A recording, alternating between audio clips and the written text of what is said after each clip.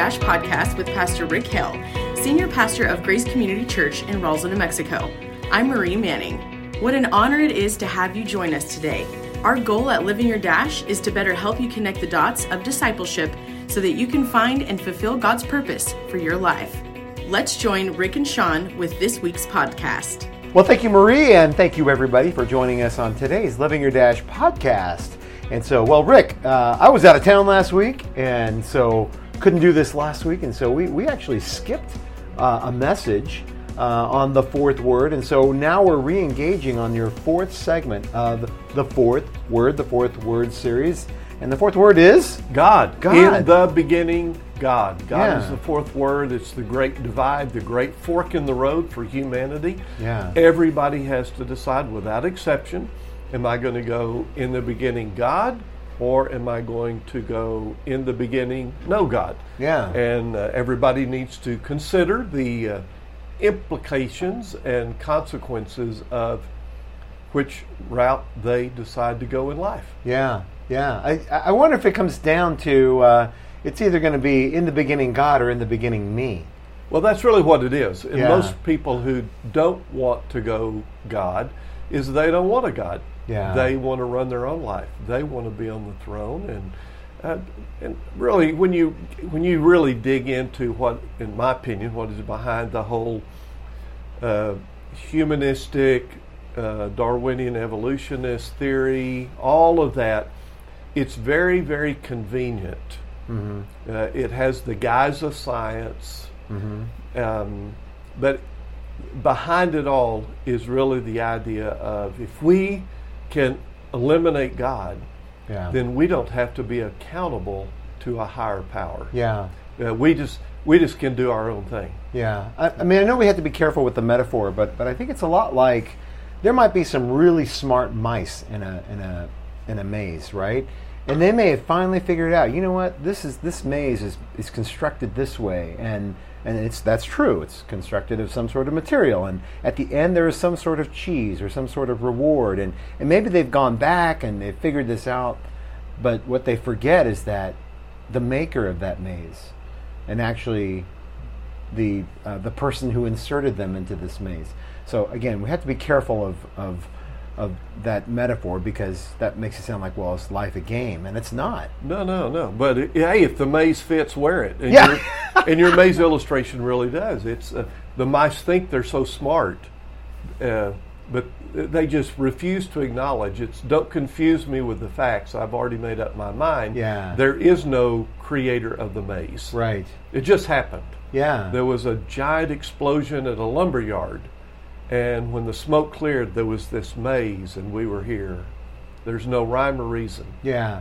And I understand. I do have sympathy, I think, for those that they have picked up someplace, whether it is a reaction and rejection of faith, or it's just they have no other recourse except to say, I am my own self-rescuer. I am my own guiding force in the universe. And so, but unfortunately, it just I'm so glad God created the universe as big as it is, so that He might help us understand we are just infinitesimal, tiny, everywhere that we go. And yet, in the midst of all this, the gospel tells us that we are of great value and great worth. And I don't understand that, but yet I'm glad. Me too. All right. Well, Rick, this week's message was on God's revelation of life. You know, we could get all dramatic and esoteric about the various themes and views and what it means to live a life. And by that, I mean a philosophy. But I wonder if we could just step back a moment and ponder. Should we simply wonder that we as human beings can ponder and wonder? I mean, it's one thing to look at the sun and to see that, oh, wow, it's bright and it's hot. But it's another thing to ask, where did that come from? How does that not kill me and kill everything around me? And that we're the only beings in the universe, at least that I know of, right? Where this is the most important question that we can ask. You're exactly right. Think about it. Animals at the zoo cannot do what is for us a simple task. Right. To think, to ponder, to reason, to to consider our existence. Why is there something instead of nothing? So when you realize that out of everything God created, what sets us apart is humans have the ability and the power to think and to reason, and as you say, to ponder their own existence. Yeah. And that sets us apart from all of creation, from all of the animal kingdom. It sets us apart, very unique. And this is one of my primary beefs with Darwinian evolution is when you look at Darwinian evolution, it's almost like it's just step by step by step by step humans. Mm-hmm. The gap between the animal kingdom and humanity is not a simple step. It's enormous. It's gigantic, and the big gulf, the big gap between the rest of the animal kingdom and humanity are the very things we're talking about. Things that you have the ability. We even have the ability right now, Sean, that we can communicate and we can together ponder our existence. Mm-hmm. Two giraffes cannot do that. Hey, I'll even go a step further. Two monkeys, two chimpanzees cannot do that. They cannot sit and discuss about why are we here in the zoo? How did we get here? Yeah. I wonder what our origin is. They don't have the ability to do that. Yeah. The gap is huge between everything else and humanity. I don't know who said it, but they basically classified man as being basically a naked ape, right? Right. And of course, I take offense to that. Because, I hope so. Yeah. I do too. And I understand what they're saying. I mean, biologically speaking, that there are a lot of similarities in terms of anatomy and physiology, but nevertheless, we haven't figured out how to do transplant of organs. That's true. We have never seen. I remember somebody saying that a great comparison of basically monkeys. You put a million monkeys in a room and set them all on typewriters with unlimited supply of paper and ink and ribbon, and they should be able to have the works of Shakespeare done if you give them enough time. But what they miss is that let's say that they were able to somehow type out. I don't know what is a famous line in Shakespeare. I can't even think of one right now. To be or not to be. That is the question. Yes, but would they be able to appreciate it? Would they be able to understand what iambic pentameter is? And no, they wouldn't be able to do it. And so the issue is not can they roll out the data. The question is there meaning in the data? And you have to have, as far as I can see, you have to have a person that's both presenting the data that's meaningful and someone that receives it as meaningful. Absolutely. And I've got to say, earlier you said you have sympathy for people in this situation. You're nicer than I am, Sean. I would have more sympathy for someone born 200 years ago, perhaps. I would say falling for the idea of Darwinian evolution and that there is no creator, there is no designer behind the design of creation. But I don't have a lot of sympathy nowadays for people who have a brain. I mean, honestly, I don't want to be insulting, but honestly, when you look through the telescope, when you look through the microscope, how could you possibly look at, for example, how could you possibly look at the human cell or the human body, everything we've learned about anatomy in the last 100 years? Yeah. Everything that we've learned, everything, Sean, everything points to an incredible designer behind the design. Yeah. The mathematical odds of anything in your human body of just evolving is zero. Yeah. It is absolute zero. And what concerns me is the more and more information that comes out in this direction, you have so many in the science field who say, don't confuse me with the facts. We made up our mind 200 years ago. Yeah. And that's sad. And I'll make sure that I put those in, because you talked about this in the message. Talked about laminin. Oh, yeah. You talked about the center of that black hole, and so that those Louis Giglio videos, they're free on the internet, and I'll make sure I put the links in there. Well, and tell people, Sean, to just Google intelligent design scientist. Yeah. And spend some time reading brilliant scientists who have been open-minded enough to consider, is there a God? And when they are open-minded enough, they realize, oh my goodness, there has to be a creator behind this, because even using just statistical data, it would be impossible. They're just finding out more and more when you do the numbers, statistically it is zero chance that the human body could have evolved. Yeah. Give it 1 billion years and it could not have evolved. Of course, the establishment will say that intelligent design is a pseudoscience. Oh, and, absolutely. Yeah, but of course, they have the most to lose in such a thing. And the intelligent design, I don't know, what would you call it, folks, they would say, look, we have nothing to lose. Nobody loses when you have the truth, so what are you afraid of? Absolutely. Yeah. That's what I want to ask. What are you afraid of? Yeah. See, if you begin with the philosophic presupposition, there is no God. Mm-hmm. Before you ever do any investigation, well, we know there's no God. If you begin with that philosophic presupposition, it will cloud and color every single determination that you make about life. That's right. Boy, I want to get more into that, but I do have to ask this question. One of Grace's foundational beliefs here at Grace Community Church, we state that we believe in the sanctity of life. I mean, it's so important that we put it down in our belief statements. What does that mean? And why is it so important to place that as an incontestable value that we ardently believe in? Yeah, the very truth that we talked about this last Sunday, and that is God is the giver of life. Yeah. And Sean, when you're the giver of life, you're the only one who has the authority to give it or to take it away. And to quote Job, the Lord gives and the Lord takes away. Blessed be the name of the Lord. Mm-hmm.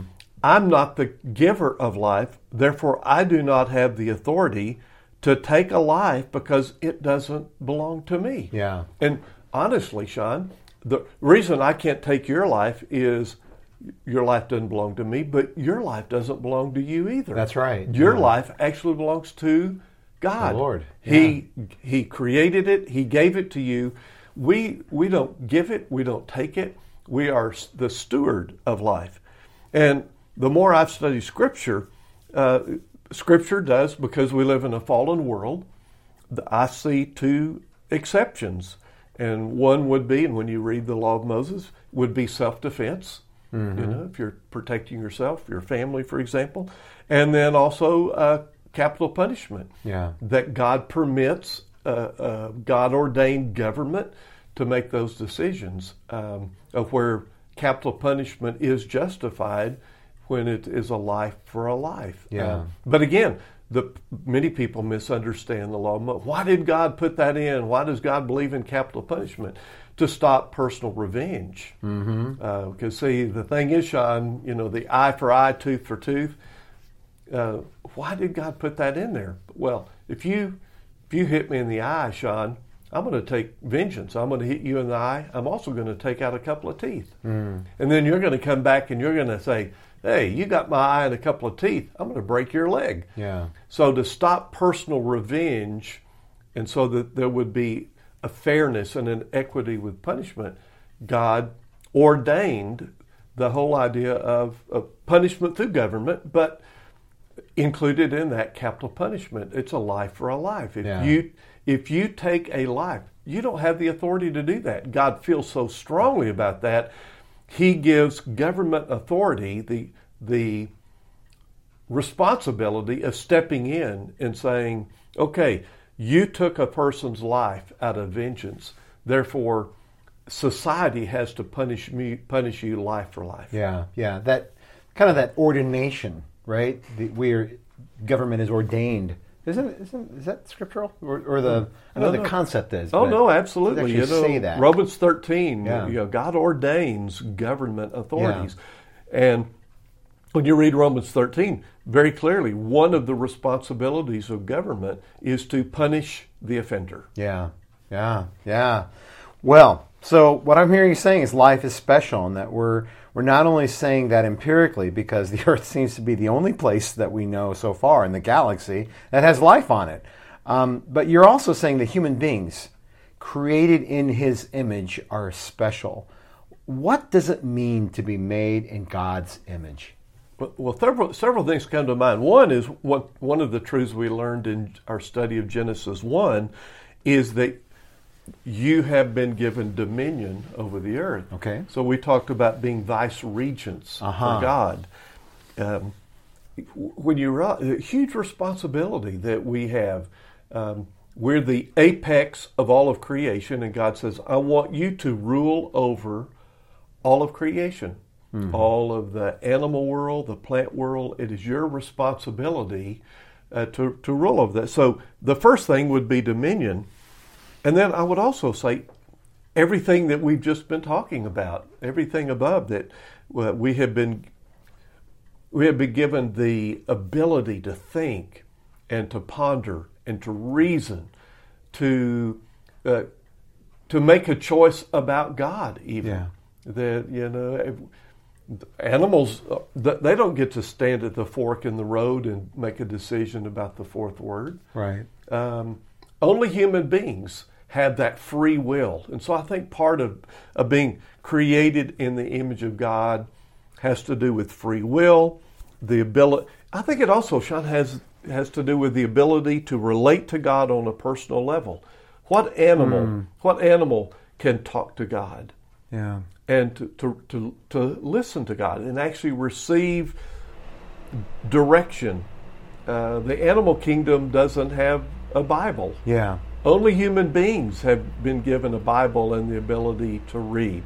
So everything else seems to work on instinct, which God created, which is a marvelous thing. When you look at the animal world, the instinct that God has just wired into their DNA, to me that's fascinating. It really but is. Nothing, absolute nothing compared to the relationship God wants to have with human beings, and the Bible really makes it clear that He wants to be our friend. Yeah. And He wants to be our Father. That sets us apart, I believe, very special being in the image of God. So there's really, it's a transcendence of intelligence. It's a transcendence of intuition. Because we were at a funeral for a good friend, both of us, and they released doves as kind of a way to symbolize our friend's life.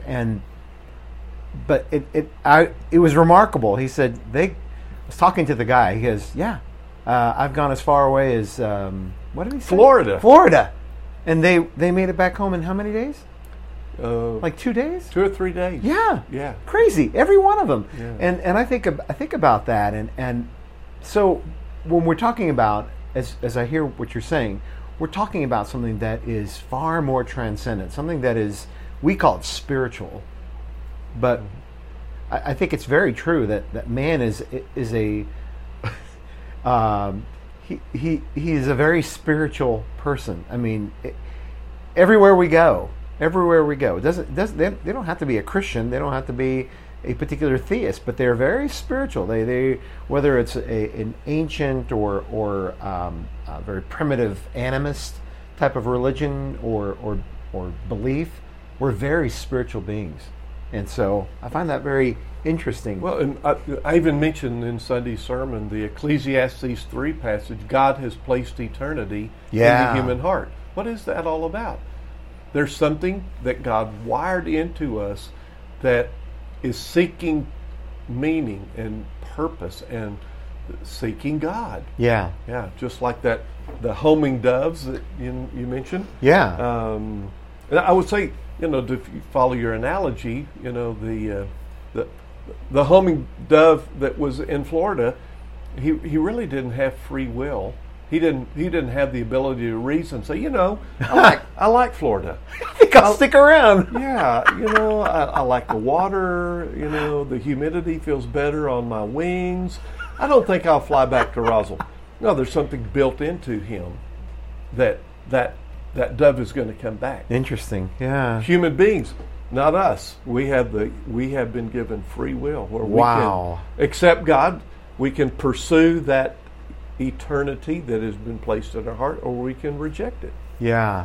Ooh, what a sometimes I think what a terrible gift that is. I mean, it's a huge responsibility. It really is, and I wonder, like, I cannot force my children to love me. I can't. I could have forced them to do a lot of things when they were little, but I can't make them yearn for me. And we yearn for that existential person outside of us. I heard one writer talk about how we were born looking for someone looking for us. Yeah. And I love that, the way that he wrote that. But anyway, as I think about this, though, I'm wondering, is there a consequence of being made into God's image? Absolutely. And I talk about it a lot, but here it comes again, that when you're created in the image of God, it gives you great privilege and great responsibility. And let me go back to we keep coming back to this animal kingdom analogy. It kind of hit me that it's like us out at the zoo. It's as if God is the owner of the zoo. So kind of go with me here, Sean. God is the owner of a zoo. We are the zookeepers. See, we're not animals in the zoo. We're the zookeeper. Yeah. And then there are the animals. And our responsibility is to take care of the animals. So, great privilege that we have that honor, we have that position, that we are over the animals, we're responsible, but also great responsibility. Yeah. So the owner of the zoo has a relationship with the zookeepers, not the animals. So God has a relationship with us. We're the zookeepers. Yeah. God says, I don't want to have a personal relationship with the giraffe or the birds or the otter. No. I have a responsibility. God says, I have a personal relationship with you. You're the zookeeper. I've given you dominion over the earth. So, the consequences, Sean, huge responsibility. Yeah. We have to maintain the zoo. Yeah. And I tell you what, sometimes as pastors, I feel like I'm a zookeeper.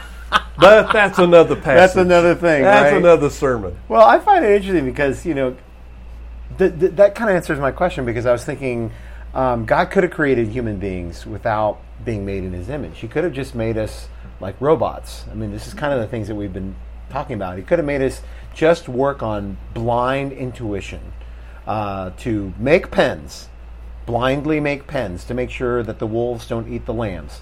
To create pens and to create obstructions and to make divisions, but we could have been, in other words, like bees. Bees make beautiful work out of all the hexagon is a powerful constructive device that by intuition, bees all over the world, they make the same type of hive, and yet that's not how God made us to be. So what does this mean for our future? Because if we're made in his image, does that really kind of make us accountable for our construction, what we do? Absolutely. It's a higher level of responsibility, a higher level of consequence. Use the analogy of the bee. See, bees don't get together and talk about it. They don't get together and say, hey, do y'all want to build a hive? Yeah, okay, what shape do you want it? Let's talk about this. Who has some... Let's come up with 3 or 4 creative designs, and then we'll vote on it, and the winner gets it. Bees don't do that. They don't think about it. It's just instinct that God wired into their DNA. They don't have the brain capacity even to be able to come up with something like that. So it's almost like the bigger the brain, the more responsibility. And God has given us great responsibility. and greater accountability. The Bible is very clear. It says every single one of us, without exception, every one of us will someday stand before God to give an account of his or her life. Mm-hmm. I don't have to stand before God for you. You're on your own, Sean. I'm on my own. On Judgment Day, we all stand before God. We have to give an account. Yeah. And say, what did I do with what God gave me?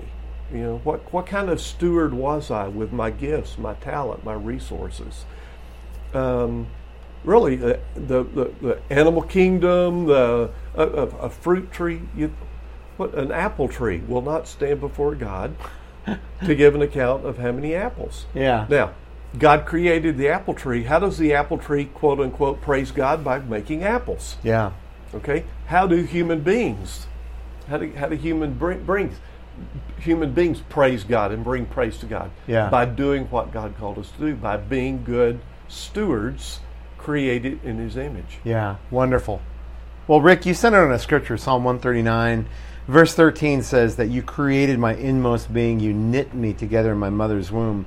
And then remarked on the incredible, intricate design of the human body. And we talked about this before, and it occurred to me that this doesn't just happen at the chromosomal level, where, to put it kind of popularly, but, where the magic happens of cell replication.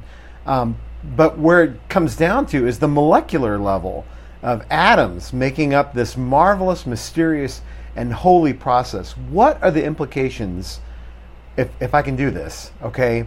What are the implications for the disciple of such precision and guidance? I would say that when you realize who you are, what is going on in your human body every single day, that you have to say, I am valuable to God. Yeah. I'm a unique, the only one of a kind. You really are. I'm the only one of a kind in one way. You're the only one. You're not like me. I'm not like you. We're both human. Yeah. But there is a uniqueness about you that is irreplaceable. Yeah. And so, to me, one word, value. God has placed great value. You're not a mistake. You're not a deviation. You have a purpose. You have meaning to God. And just the way he knit you together in your mother's womb, to quote Psalm 139, shows that you have great value. Yeah. I think about when you say those words, it just makes me sad because of the suicide is at an all-time high right now. And we would think that if secular humanism and neo-Darwinianism is such a great truth, then shouldn't it be leading us on towards greater happiness and greater joy? If secularization is really the path of enlightenment, shouldn't that be bringing us greater joy, greater less conflict and greater openness, when the empirical evidence is showing that it's doing the exact opposite. Yeah. It's creating more stress, it's creating more devaluation, and it's creating more lack of respect for each other. And I think about this is the wonderful thing about the gospel. The gospel does show us that we are of incalculable worth to God, and so we should give ourselves the highest. I remember some guy talking about, he doesn't like the word self-esteem. He said, I would rather have Christ's esteem. Because when you start there, then you will get your self-esteem, because then you'll see there's, as you just said, there's nobody like you. But there is we are accountable for what that means. Absolutely. John, you mentioned suicide. My contention is the only reason the suicide rate is not higher is that people don't slow down long enough to think of the implications of no God. If people slow down and really start thinking and contemplating, if there is no God, there is no meaning, there's no purpose to my life. Yeah. There's nothing after life. When I die, I'm done. So I'm tired of the pain. I'm tired of suffering. I'm tired of hurting. I'm tired of fill in the blank. And if people really begin to contemplate, like frankly some of the atheistic philosophers have done, they eventually come to the conclusion of suicide is the most logical path for a human being to take. That's right. Yeah. So we can just be grateful that people don't think deeply. Yeah. I know that sounds strange, but if people start thinking deeply, the suicide rate will eventually go up. I forget who the author was, but that's exactly what he said. I don't know if it was Bertrand Russell, who was a famous philosopher and an atheist, and I think he's the one who said it, and then he did it. Yeah. That atheism, the logical conclusion of atheism is suicide. Yeah. Oh, absolutely. What's the point? I think Camus, the great philosopher, I think he wrote the book No Exit. What was his point? There's no out, no way out. And he also, if I recall, he and some other philosophers in that same period of time came to the same conclusion, that the best logical conclusion is, since there is no exit, is suicide. Yeah. And yet everything in the fiber of our being says that's wrong. Absolutely. That's wrong. So listener, keep being the light of the world, keep being the city on a hill and shine out. Don't put your light in a bushel. So, Rick, I think about my body's construction as evidence that I'm not the result of a mindless and meaningless process. And I think about the Apostle Paul, who added in Ephesians 4:16, from him the whole body, fitted and held together by every supporting ligament, grows and builds itself up in love through the work of each individual part. What do our lives mean in light of that scripture? I just find it fascinating that God uses his greatest creation, the apex of his creation, the human body, and he uses that as the analogy or picture of how the church should function. Now, God could have chosen a lot of different metaphors and analogies. Yeah. Why did he choose the human body to tell the church, here's how I want you to function? Mm-hmm. I want you to operate the way the human body operates. And then you think about how the human body operates is mind-boggling. Yeah. And especially the more we learn about the cellular structure and all the internal, but even the ancients understood the marvel of the human body. And God says, okay, you know how your human body works? I want the church to do the very same. The church is the body of Christ. So we're to value our human body. Our body has purpose and meaning and hope. Yeah. I believe God is saying, okay, the church is the body of Christ. Guess what? The church also has great value and purpose and meaning in the world in which I have placed it. Oh, that's a marvelous thing. Rick, thanks so much for that message. So, but as you can tell right now, we have come to the end of this part of our discussion, and we've come to Rick's quote of the week. All right, so Rick, what do you got for us? Well, one of my favorite quotes by Mark Twain, great insight. We're talking about the meaning of life.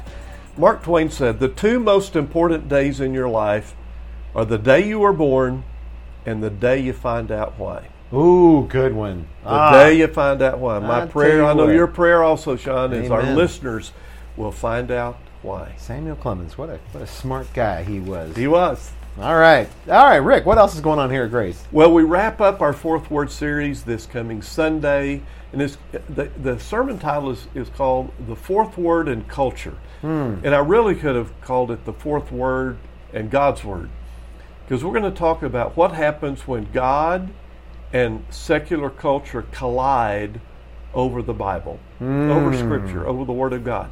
And believe me, the divide is enormous. We're going to talk about that, and we're also going to talk about the implications of that collision. Wow. Hey, also, I just want to let people know the next week, October 8th, we begin our fall campaign, Created to Dream. Very excited about this 6-week study. And if you want to know more about it, you can go to roselgrace.com. There is a place there called Dream. That's right. You can learn more about the campaign. We have the resources here, and we want everybody in our town to participate in this great campaign. You're going to learn a lot about God's dream for your life. It's fantastic. Rick, thanks so much for your time. Audience, thank you so much for joining us on today's Living Your Dash. Thanks for spending time with us today. We hope that you've been encouraged and better informed. We love to get feedback, so send us an email with your comments and suggestions to info@roswellgrace.com. If you like what we're doing here at Living Your Dash, please hit the subscribe button, leave us a review on your platform, and share this with your friends. For more information about Grace Community Church, please point your browser to roswellgrace.com. Until next time, I'm Marie, and this is Living Your Dash.